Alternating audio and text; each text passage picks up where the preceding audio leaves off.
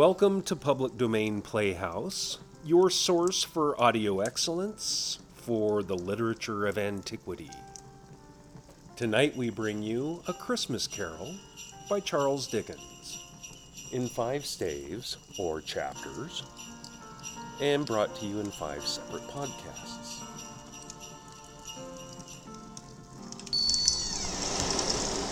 Woo! Oh, close the door! Oh, feel that wind. Oh, how cold is that? Get up next to the fire. Would you like to join me? I'm getting ready to read Charles Dickens's A Christmas Carol. You know, this book is 175 years old this Christmas, 2018. And one of the reasons why I think it's such an enduring classic is because of some timeless themes, including ghost stories, which is always fun to do. But it also talks about the disparity between the rich and the poor and the redemption of the soul. Lots of timeless classics. So let's get started. Stave 1, Marley's Ghost. Marley was dead to begin with. There is no doubt whatever about that. The register of his burial was signed by the clergyman, the clerk, the undertaker, and the chief mourner. Scrooge signed it, and Scrooge's name was good upon change for anything he chose to put his hand to. Old Marley was as dead as a doornail. Mind, I don't mean to say that I know of my own knowledge what there is particularly dead about a doornail. I might have been inclined myself to regard a coffin nail as the deadest piece of ironmongery in the trade. But the wisdom of our ancestors is in the simile, and my unhallowed hands shall not disturb it, or the country's done for. You will therefore permit me to repeat emphatically that Marley was as dead as a doornail. Scrooge knew he was dead? Of course he did. How could it be otherwise? Scrooge and he were partners for I don't know how many years. Scrooge was his sole executor, his sole administrator, his sole assign, his sole residuary legatee, his sole friend, his sole mourner. And even Scrooge was not so dreadfully cut up by the sad event, but that he was an excellent man of business on the very day of the funeral, and solemnized it with an undoubted bargain. The mention of Marley's funeral brings me back to the point I started from. There is no doubt that Marley was dead. This must be distinctly understood, or nothing wonderful can come of the story I am going to relate. If we were not perfectly convinced that Hamlet's father died before the play began, there would be nothing more remarkable in his taking a stroll at night, in an easterly wind, upon his own ramparts, than there would be in any other middle-aged gentleman rashly turning out after dark in a breezy spot. Say, St. Paul's churchyard, for instance, literally to astonish his son's weak mind. Scrooge never painted out old Marley's name. There it stood, years afterward, above the warehouse door, Scrooge and Marley. The firm was known as Scrooge and Marley. Sometimes people new to the business called Scrooge Scrooge, and sometimes Marley. But he answered to both names. It was all the same to him. Oh, but he was a tight-fisted hand at the grindstone, Scrooge. A squeezing, wrenching, grasping, scraping, clutching, covetous old sinner. Hard and sharp as flint, from which no steel had ever struck out generous fire. Secret and self-contained, and solitary as an oyster. The cold within him froze his old features, nipped his pointed nose, shriveled his cheeks, stiffened his gait, made his eyes red, his thin lips blue, and spoke out shrewdly in his grating voice. A frosty rime was on his head, and on his eyebrows, and his wiry chin. He carried his own low temperature always about with him. He iced his office in the dog days, and didn't thaw it 1 degree at Christmas. External heat and cold had little influence on Scrooge. No warmth could warm, no wintry weather chill him. No wind that blew was bitterer than he. No falling snow was more intent upon its purpose. No pelting rain less open to entreaty. Foul weather didn't know where to have him. The heaviest rain and snow and hail and sleet could boast of the advantage over him in only one respect. They often came down handsomely, and Scrooge never did. Nobody ever stopped him in the street to say, with gladsome looks, "My dear Scrooge, how are you? When will you come to see me?" No beggars implored him to bestow a trifle. No children asked him what it was o'clock. No man or woman ever once in all his life inquired the way to such and such a place of Scrooge. Even the blind men's dogs appeared to know him, and when they saw him coming on, they would tug their owners into doorways and up courts, and then would wag their tails as though to say, "No eye at all is better than an evil eye, dark master." But what did Scrooge care? It was the very thing he liked. To edge his way along the crowded paths of life, warning all human sympathy to keep its distance, was what the knowing ones called nuts to Scrooge. Once upon a time, of all the good days in the year, on Christmas Eve, old Scrooge sat busy in his counting house. It was cold, bleak, biting weather, foggy withal, and he could hear the people in the court outside go wheezing up and down, beating their hands upon their breasts, and stamping their feet upon the pavement stones to warm them. The city clocks had only just gone 3, but it was quite dark already. It had not been light all day, and candles were flaring in the windows of the neighboring offices, like ruddy smears upon the palpable brown air.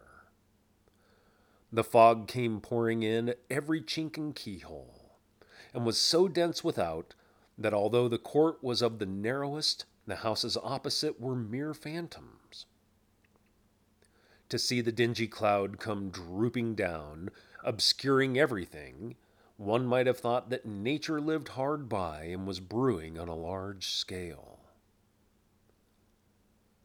The door of Scrooge's counting house was open that he might keep an eye upon his clerk, who in a dismal little cell beyond, a sort of tank, was copying letters. Scrooge had a very small fire, but the clerk's fire was so much smaller that it looked like one coal. But he couldn't replenish it, for Scrooge kept the coal box in his own room, and so surely as the clerk came in with the shovel, the master predicted that it would be necessary for them to part. Wherefore the clerk put on his own white comforter and tried to warm himself at the candle, in which effort, not being a man of strong imagination, he failed. "A Merry Christmas, Uncle! God save you!" cried a cheerful voice. It was the voice of Scrooge's nephew, who came upon him so quickly that this was the first intimation he had of his approach. "Bah!" said Scrooge. "Humbug!" He had so heated himself with rapid walking in the fog and frost, this nephew of Scrooge's, that he was all in a glow. His face was ruddy and handsome. His eyes sparkled, and his breath smoked again. "Christmas a humbug, Uncle?" said Scrooge's nephew. "You don't mean that, I'm sure." "I do," said Scrooge. "Merry Christmas. What right have you to be merry? What reason have you to be merry? You're poor enough." "Come, then," returned the nephew gaily, "what right have you to be dismal? What reason have you to be morose? You're rich enough." Scrooge, having no better answer ready on the spur of the moment, said "Bah!" again, and followed it up with "Humbug." "Don't be cross, Uncle," said the nephew. "What else can I be?" returned the uncle, "when I live in such a world of fools as this? Merry Christmas! Out upon Merry Christmas! What's Christmas time to you but a time for paying bills without money? A time for finding yourself a year older but not an hour richer? A time for balancing your books and having every item in them through a round dozen of months presented dead against you. If I could work my will," said Scrooge indignantly, "every idiot who goes about with Merry Christmas on his lips should be boiled with his own pudding and buried with a stake of holly through his heart. He should." "Uncle!" pleaded the nephew. "Nephew!" returned the uncle sternly.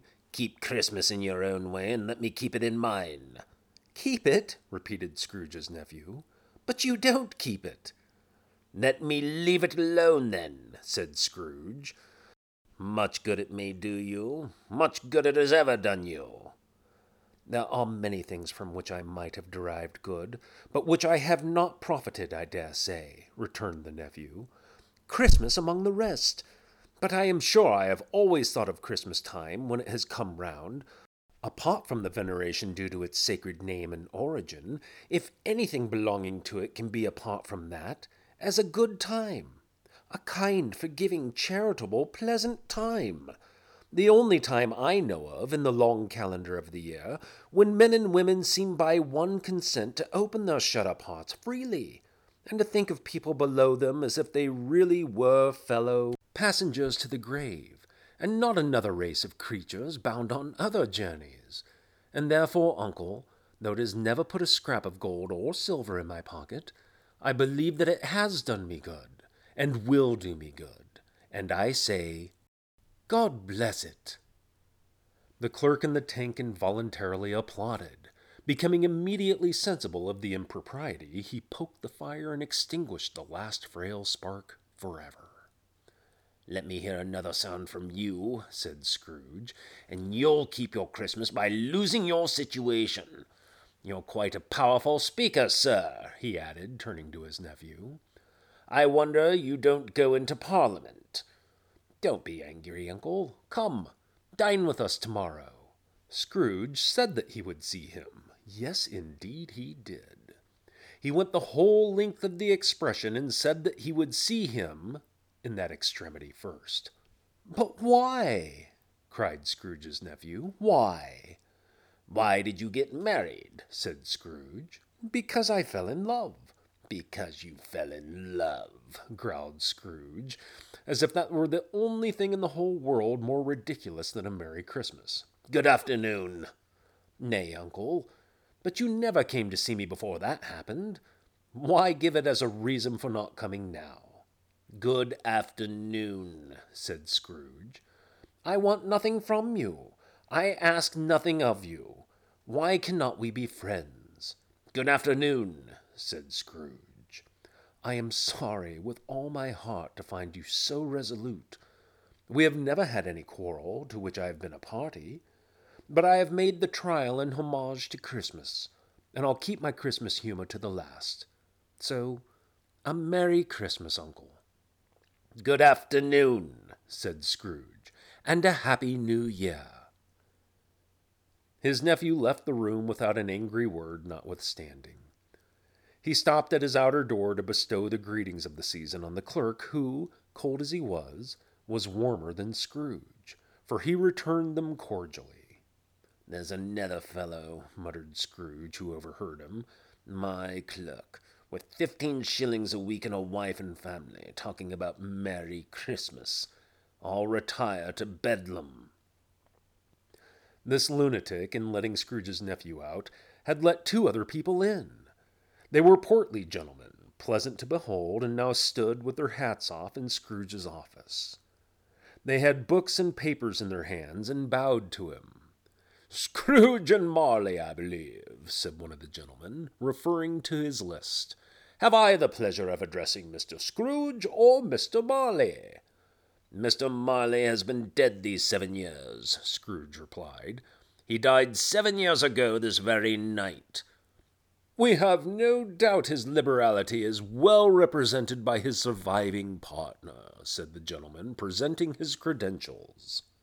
It certainly was, for they had been 2 kindred spirits.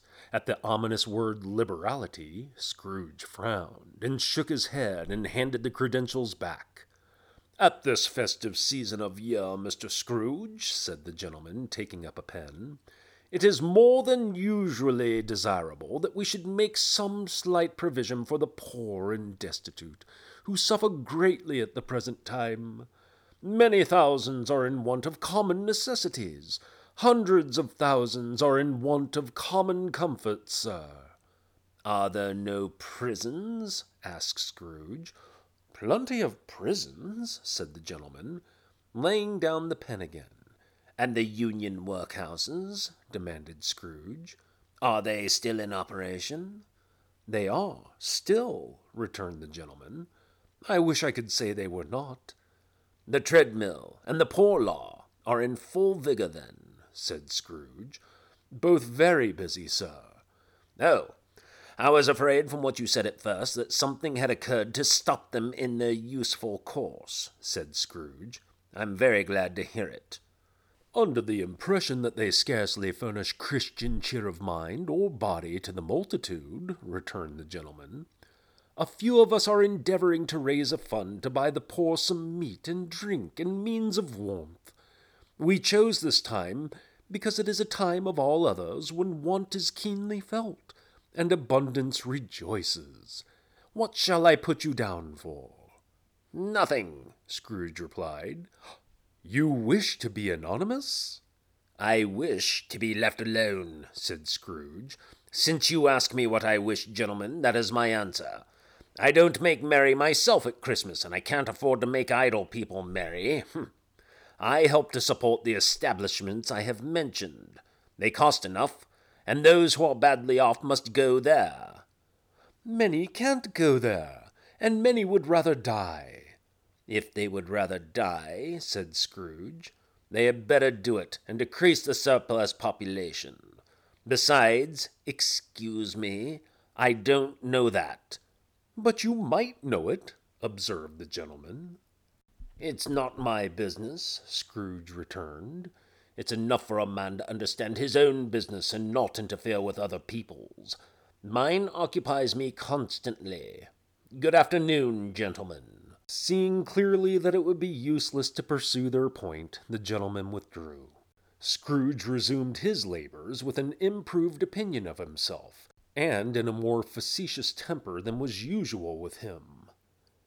Meanwhile, the fog and darkness thickened so that people ran about with flaring links, proffering their services to go before horses and carriages, and conduct them on their way. The ancient tower of a church, whose gruff old bell was always peeping slyly down at Scrooge out of a Gothic window in the wall, became invisible, and struck the hours at quarters in the clouds, with tremulous vibrations afterwards, as if its teeth were chattering in its frozen head up there. The cold became intense. In the main street, at the corner of the court, some laborers were repairing the gas pipes, and had lighted a great fire in a brazier, round which a party of ragged men and boys were gathered, warming their hands and winking their eyes before the blaze in rapture. The water plug being left in solitude, its overflowing sullenly congealed and turned to misanthropic ice. The brightness of the shops where holly sprigs and berries crackled in the lamp heat of the windows made pale faces ruddy as they passed. Poulterers' and grocers' trades became a splendid joke, a glorious pageant, with which it was next to impossible to believe that such dull principles as bargain and sale had anything to do.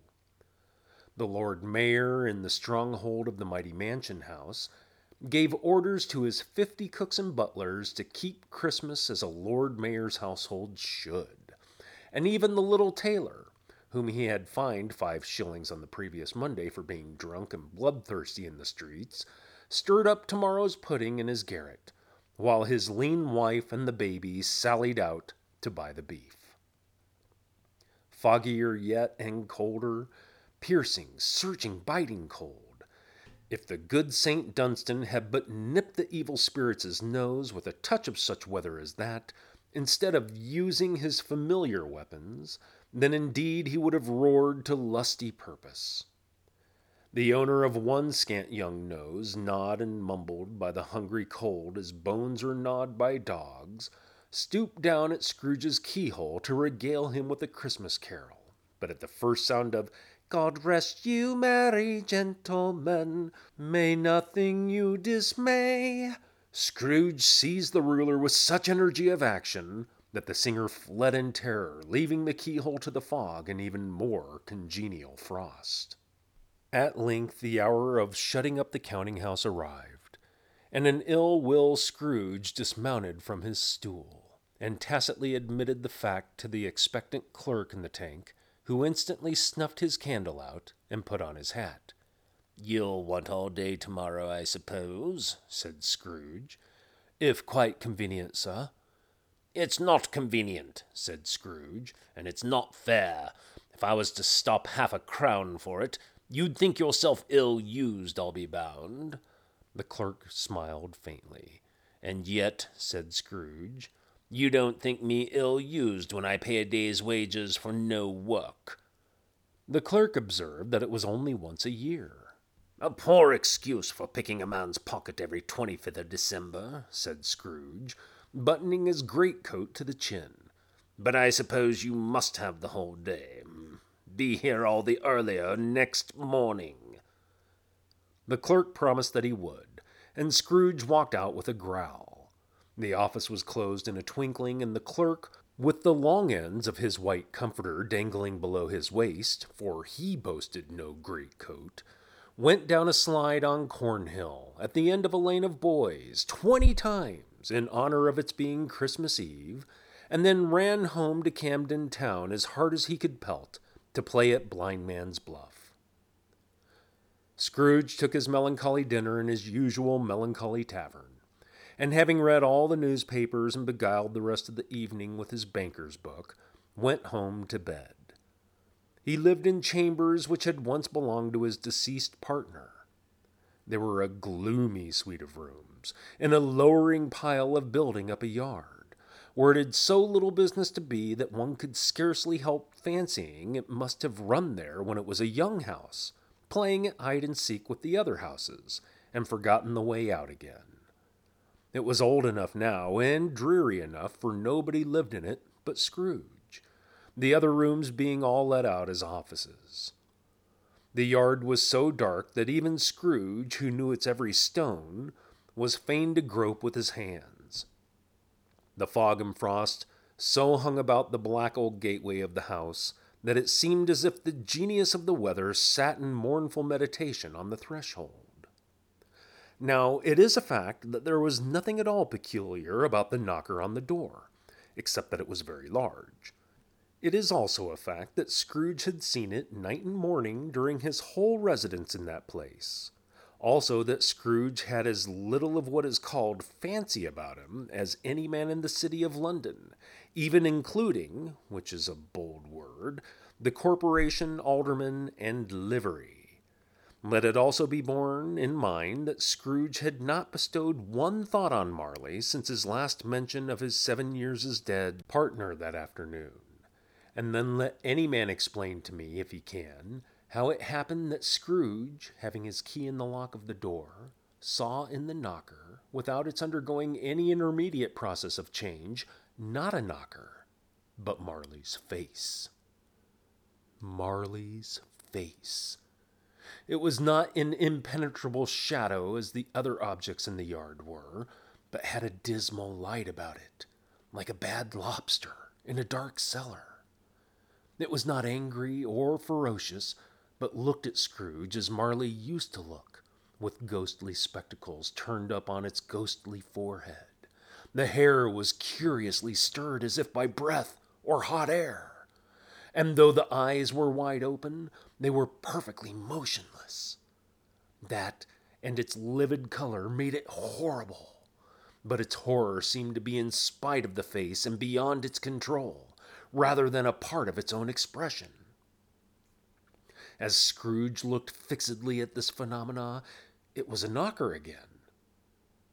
To say that he was not startled or that his blood was not conscious of a terrible sensation to which it had been a stranger from infancy would be untrue. But he put his hand upon the key as he relinquished, turned it sturdily, walked in, and lighted his candle. He did pause with a moment's irresolution before he shut the door, and he did look cautiously behind it first, as if he half expected to be terrified with the sight of Marley's pigtails sticking out into the hall. But there was nothing on the back of the door, except the screws and nuts that held the knocker on. So he said, "Pooh, pooh," and closed it with a bang. The sound resounded through the house like thunder. Every room above and every cask in the wine merchant's cellar below appeared to have a separate peal of echoes of its own. Scrooge was not a man to be frightened by echoes, He fastened the door and walked across the hall and up the stairs slowly too, trimming his candle as he went. You may talk vaguely about driving a coach and six up a good old flight of stairs or through a bad young Act of Parliament, but I mean to say you might have got a hearse up that staircase and taken it broadwise, with the splinter bar towards the wall and door towards the balustrades, and done it easy.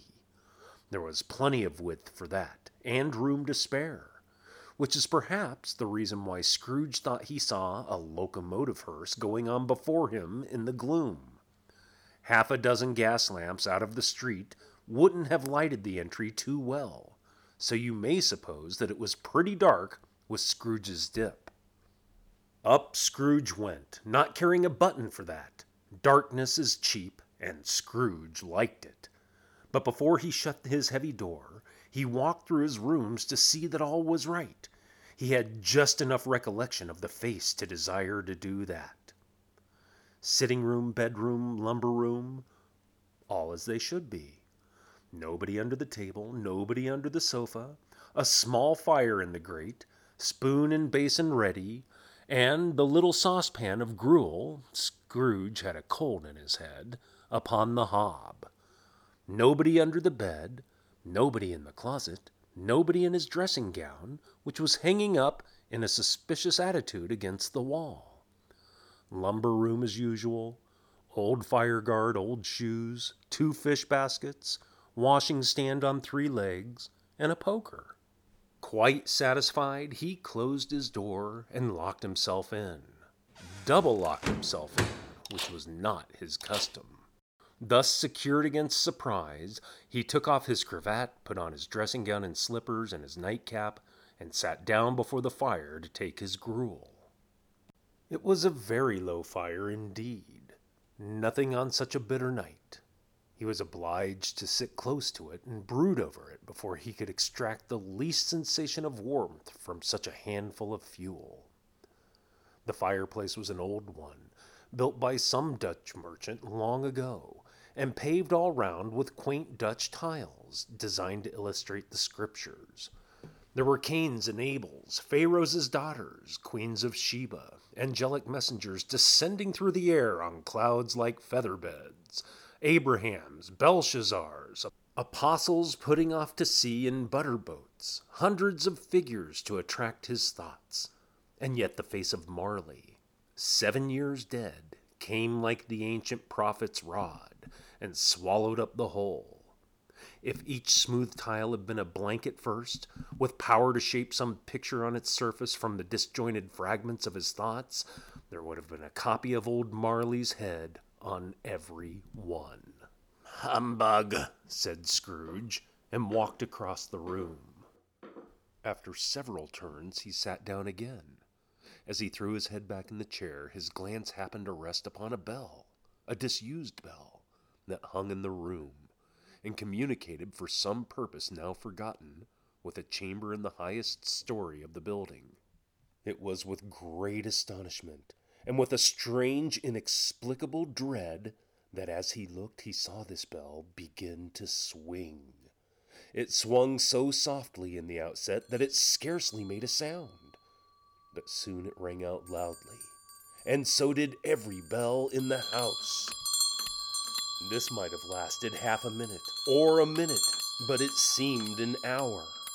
The bells ceased as they had begun, together. They were succeeded by a clanking noise deep down below, as if some person were dragging a heavy chain over the casks in the wine merchant's cellar. Scrooge then remembered to have heard that ghosts in haunted houses were described as dragging chains. The cellar door flew open with a booming sound, and then he heard the noise much louder on the floors below, then coming up the stairs, then coming straight towards his door. "It's humbug still," said Scrooge. "I won't believe it." His color changed, though, when, without a pause, it came on through the heavy door and passed into the room before his eyes. Upon its coming, The dying flame leapt up, as though it cried, "I know him, Marley's ghost!" and fell again. The same face. The very same. Marley in his pigtail, usual waistcoat, tights, and boots, the tassels on the latter bristling like his pigtail, and his coat skirts, and the hair upon his head. The chain he drew was clasped about his middle. It was long and wound about him like a tail, and it was made, for Scrooge observed it closely, of cash boxes, keys, padlocks, ledgers, deeds, and heavy purses wrought in steel. His body was transparent, so that Scrooge, observing him and looking through his waistcoat, could see the 2 buttons on his coat behind. Scrooge had often heard it said that Marley had no bowels, but he had never believed it until now. No, nor did he believe it even now. Though he looked the phantom through and through and saw it standing before him, though he felt the chilling influence of its death-cold eyes, and marked the very texture of the folded kerchief bound about its head and chin, which wrapper he had not observed before, he was still incredulous, and fought against his senses. "How now?" said Scrooge, caustic and cold as ever. "What do you want with me?" "Much." Marley's voice. No doubt about it. "Who are you?" "Ask me who I was." "Who were you, then?" said Scrooge, raising his voice. "You're particular for a shade." He was going to say "to a shade," but substituted this as more appropriate. "In life, I was your partner, Jacob Marley." Can you sit down?" asked Scrooge, looking doubtfully at him. "I can." "Do it, then."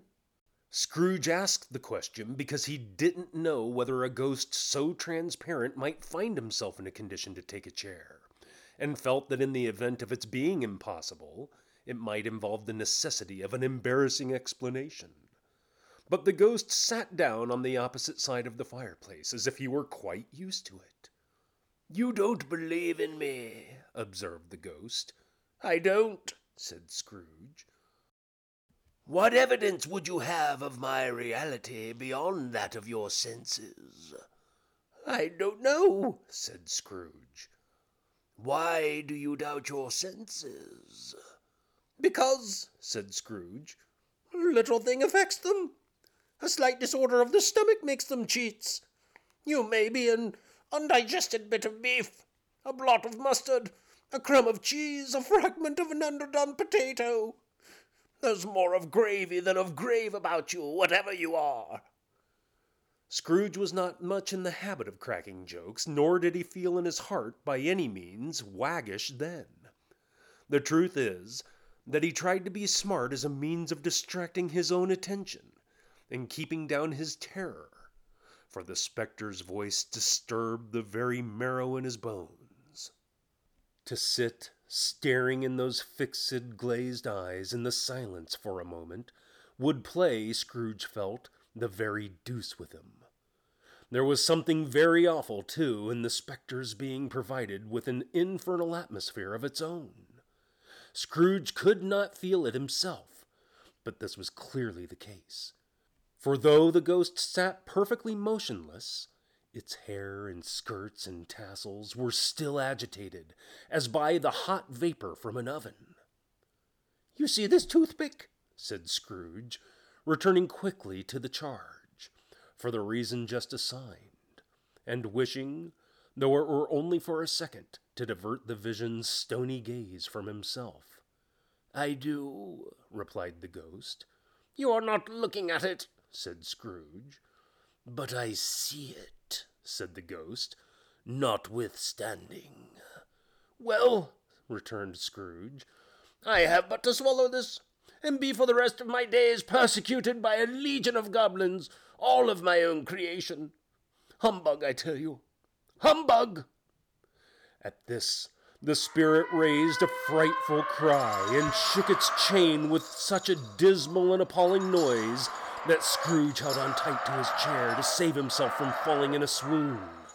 But how much greater was his horror when the phantom, taking off the bandage round its head, as if it were too warm to wear indoors, its lower jaw dropped down upon its breast. Scrooge fell upon his knees and clasped his hands before his face. "Mercy," he said. "Dreadful apparition, why do you trouble me?" "Man of the worldly mind," replied the ghost, "do you believe in me or not?" "I do," said Scrooge. "I must. But why do spirits walk the earth? And why do they come to me?" "It is required of every man," the ghost returned, "that the spirit within him should walk abroad among his fellow men, and travel far and wide. And if that spirit goes not forth in life, it is condemned to do so after death. It is doomed to wander through the world, oh, woe is me, and witness what it cannot share, but might have shared on earth, and turned to happiness." Again the spectre raised a cry, and shook its chain, and wrung its shadowy hands. "You are fettered," said Scrooge, trembling. "Tell me why." "I wear the chain I forged in life," replied the ghost. "I made it, link by link, and yard by yard. I girded it on of my own free will, and of my own free will I wore it. Is its pattern strange to you?" Scrooge trembled more and more. "Or would you know," pursued the ghost, "the weight and length of the strong coil you bear yourself? It was full as heavy and as long as this 7 Christmas Eves ago. You have labored on it since. It is a ponderous chain." Scrooge glanced about him on the floor, in the expectation of finding himself surrounded by some 50 or 60 fathoms of iron cable, but he could see nothing. "Jacob," he said imploringly, "oh, Jacob Marley, tell me more. Speak comfort to me, Jacob." "I have none to give," the ghost replied. "It comes from other regions, Ebenezer Scrooge, and is conveyed by other ministers to other kinds of men. Nor can I tell you what I would. A very little more is all permitted to me. I cannot rest, I cannot stay, I cannot linger anywhere. My spirit never walked beyond our counting house. Mark me! In life, my spirit never roved beyond the narrow limits of our money-changing hole, and weary journeys lie before me." It was a habit with Scrooge, whenever he became thoughtful, to put his hands in his breeches pockets. Pondering on what the ghost had said, he did so now, but without lifting his eyes, or getting off his knees. "You must have been very slow about it, Jacob," Scrooge observed in his businesslike manner, though with humility and deference. "Slow?" the ghost repeated. 7 years dead," mused Scrooge, "and traveling all the time?" "The whole time," said the ghost. "No rest, no peace, incessant torture of remorse." "You travel fast?" said Scrooge. "On the wings of the wind," replied the ghost. "You might have got over a great quantity of ground in 7 years," said Scrooge. The ghost, on hearing this, set up another cry, and clanked its chains so hideously in the dead silence of night that the ward would have been justified in indicting it for a nuisance.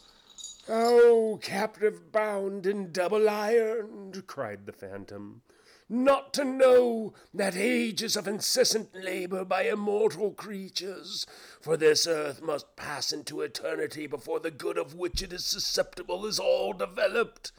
Not to know that any Christian spirit working kindly in its little sphere, whatever it may be, will find its mortal life too short for its vast means of usefulness. not to know that no space of regret can make amends for one life's opportunity misused. Yet such was I. Oh, such was I. But you were always a good man of business, Jacob, faltered Scrooge, who now began to apply this to himself. Business! Cried the ghost, wringing its hands again. Mankind was my business. The common welfare was my business. Charity, mercy, forbearance, and benevolence were all my business. The dealings of my trade were but a drop of water in the comprehensive ocean of my business. It held up its chain at arm's length, as if that were the cause of all its unavailing grief, and flung it heavily upon the ground. At this time of the rolling year, the spectre said, I suffer most. Why did I walk through crowds of fellow beings with my eyes turned down, and never raise them to that blessed star which led the wise men to a poor abode? Were there no poor homes to which its light would have conducted me? Scrooge was very much dismayed to hear the spectre going on at this rate, and begun to quake exceedingly. Hear me, cried the ghost. My time is nearly gone. I will, said Scrooge. But don't be hard upon me. Don't be flowery, Jacob, pray. How is it that I appear before you in a shape that you can see I may not tell? I have sat invisible beside you many and many a day. It was not an agreeable idea. Scrooge shivered and wiped the perspiration from his brow. That is no light part of my penance, pursued the ghost. I am here tonight to warn you that you have yet a chance and hope of escaping my fate, a chance and hope of my procuring Ebenezer. You were always a good friend to me, said Scrooge. Thank ye. You will be haunted, resumed the ghost, by 3 spirits. Scrooge's countenance fell almost as low as the ghost's had done. Is that the chance and hope you mentioned, Jacob? He demanded in a faltering voice. It is. I think I'd rather not, said Scrooge. Without their visits, said the ghost, you cannot hope to shun the path I tread.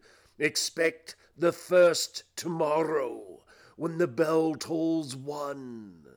Couldn't I take them all at once and have it over, Jacob? Hinted Scrooge.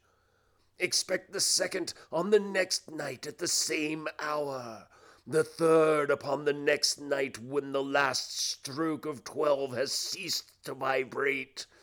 Look to see me no more, and look that, for your own sake, you remember what has passed between us.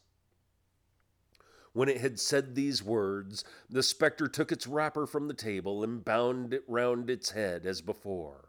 Scrooge knew this by the smart sound its teeth made when the jaws were brought together by the bandage. He ventured to raise his eyes again and found his supernatural visitor confronting him in an erect attitude, with its chain wound over and about its arm. The apparition walked backward from him, and at every step it took, the window raised itself a little, so that when the spectre reached it, it was wide open. It beckoned Scrooge to approach, which he did. When they were within 2 paces of each other, Marley's ghost held up its hand, warning him to come no nearer. Scrooge stopped, not so much in obedience as in surprise and fear, for on the raising of the hand he became sensible of confused noises in the air, incoherent sounds of lamentation and regret, wailings inexpressibly sorrowful and self-accusatory. The spectre, after listening for a moment, joined in the mournful dirge and floated out upon the bleak, dark night.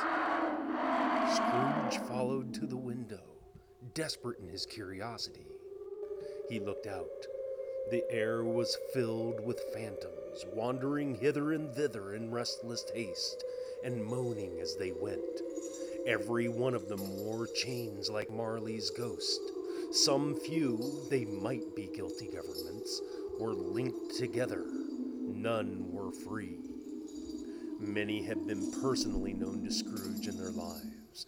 He had been quite familiar with one old ghost in a white waistcoat with a monstrous iron safe attached to its ankle, who cried piteously at being unable to assist a wretched woman with an infant whom it saw below upon a doorstep. The misery with them all was clearly that they sought to interfere for good in human matters and had lost the power forever. Whether these creatures faded into the mist or the mist enshrouded them, he could not tell. But they and their spirit voices faded together, and the night became as it had been when he walked home. Scrooge closed the window and examined the door by which the ghost had entered. It was double locked, as he had locked it with his own hands, and the bolts were undisturbed.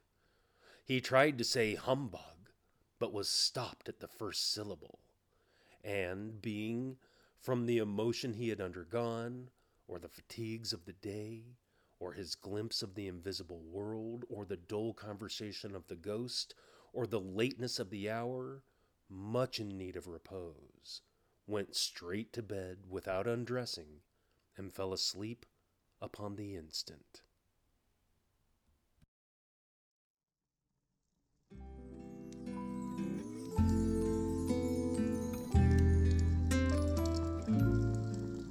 That concludes Stave 1 of Charles Dickens's A Christmas Carol. Join us next time for Stave 2, The First of Three Spirits.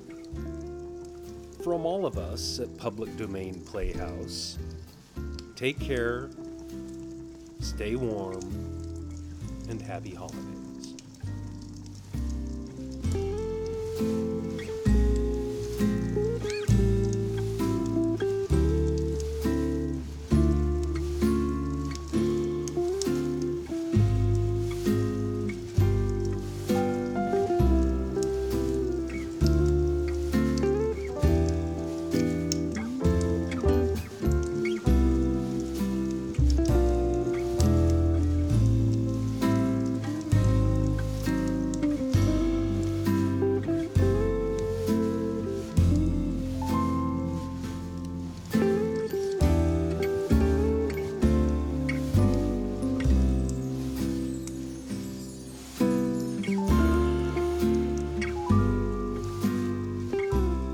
Public Domain Playhouse is made possible by generous listeners like you.